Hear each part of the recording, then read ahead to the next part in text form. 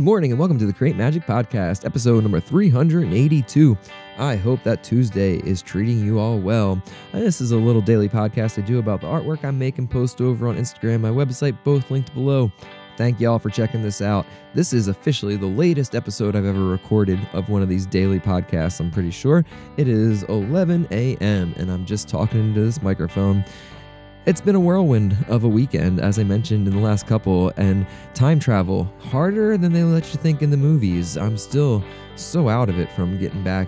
I left Portland at about, 3 o'clock on Sunday afternoon, and I got home on Monday morning into little old Delaware here at about 6 a.m., and still have been just out of it. So my brain, not the best, but I am so happy to be home. I got to see my little boogers and hang out with the family last night, and it was so fun.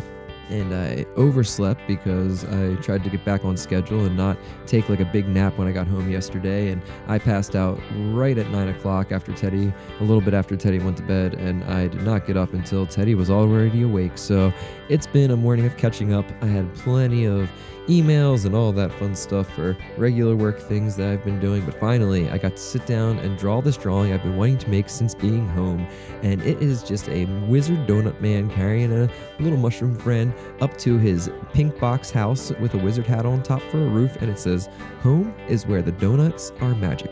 This is my first time traveling in a long time, and it made me think about home and place a lot while moving around, and just how weird it is. I talk a lot about novelty injections, and there's not much more novelty injecting than travel sometimes, especially solo travel without the family, and just kind of, it was so different from our normal routine, and it really took a minute. I don't think I ever really got adjusted to it out there, but it made me realize that at a younger age, I really thought that home really was wherever you were, and you could take these things with you. But the more older I get, and the older I get, and the more roots that I lay, and having kids and everything, you realize that home is just this very specific thing. And I know it's different for everybody, and I know there are many other versions of home and everything, but right now I'm really feeling this familial home that I really missed while I was out at the Coffee Expo, and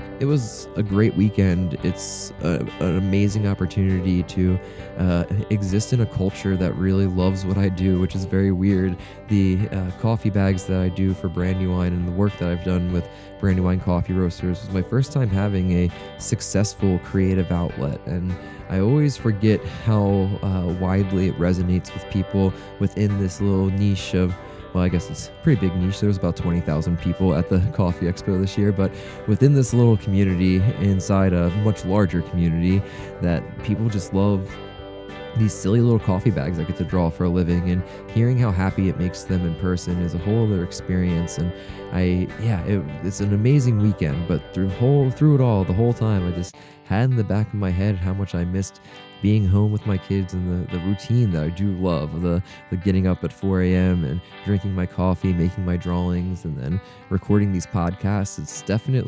It was noticeable, and I think that's what makes the donuts magic, is that you have to miss them for a little bit to see the true meaning of it all, and how much this weird stuff I do, it makes a difference in my world. It definitely makes me talk to people differently. On the plane ride out to Seattle for my first flight, I was sitting next to a very nice older lady and a real kind of bro-looking bro dude on the end, and the two of them got talking, and he was going on about how he builds boats and he buys houses in underprivileged communities and flips them, and all this stuff that, just horrible things in which this world allows people with the means to do.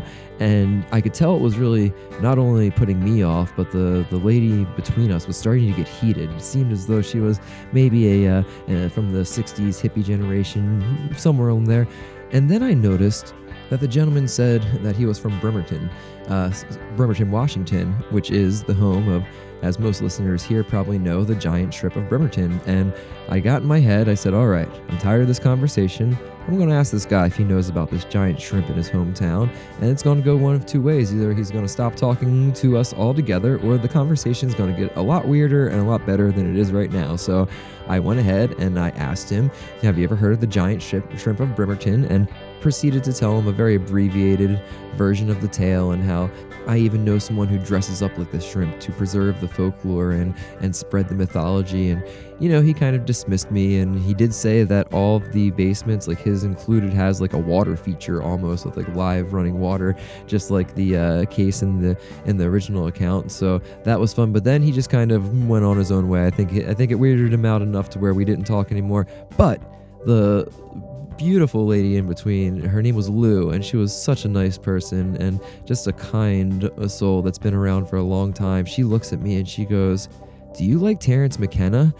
And I could have just, lost it at that point, because from there on, the rest of the 4-hour flight, we talked about consciousness and paranormal and psychedelics and all the stuff that I talk about here. And it was all just from getting annoyed from a, kind of frat bro rich dude talking about buying things he shouldn't be buying, and me asking him about a giant shrimp. And that led to a very deep and meaningful conversation with a very lovely person, and it was just wonderful. It was my favorite example of how the weird can be used in a very special way to make these human connections. And I'm probably going to talk more about that soon, because there was a few other similar instances while I was out there that were very meaningful to me, but I wanted to share that one to start. So it doesn't have much to do with my donut wizard getting home, but man, I just really missed my little crew and my house and my normal routine. So I'm glad to be back. Thanks for hanging around. Thanks for waiting, all that good stuff. Patrons, I'm finally shipping out the next personal folklore this week. I'm sorry it got so delayed with the travels and everything, but I finally got caught up, and I have a fresh stack with beautiful sketches and a few other goodies for you. Thank you for the support. It means so much more than I could ever tell you. And I hope you all have the best day. If you want more stuff like this, check out the Patreon shop, link below. That's it. I'll talk to you soon. Bye. I tried, but now I don't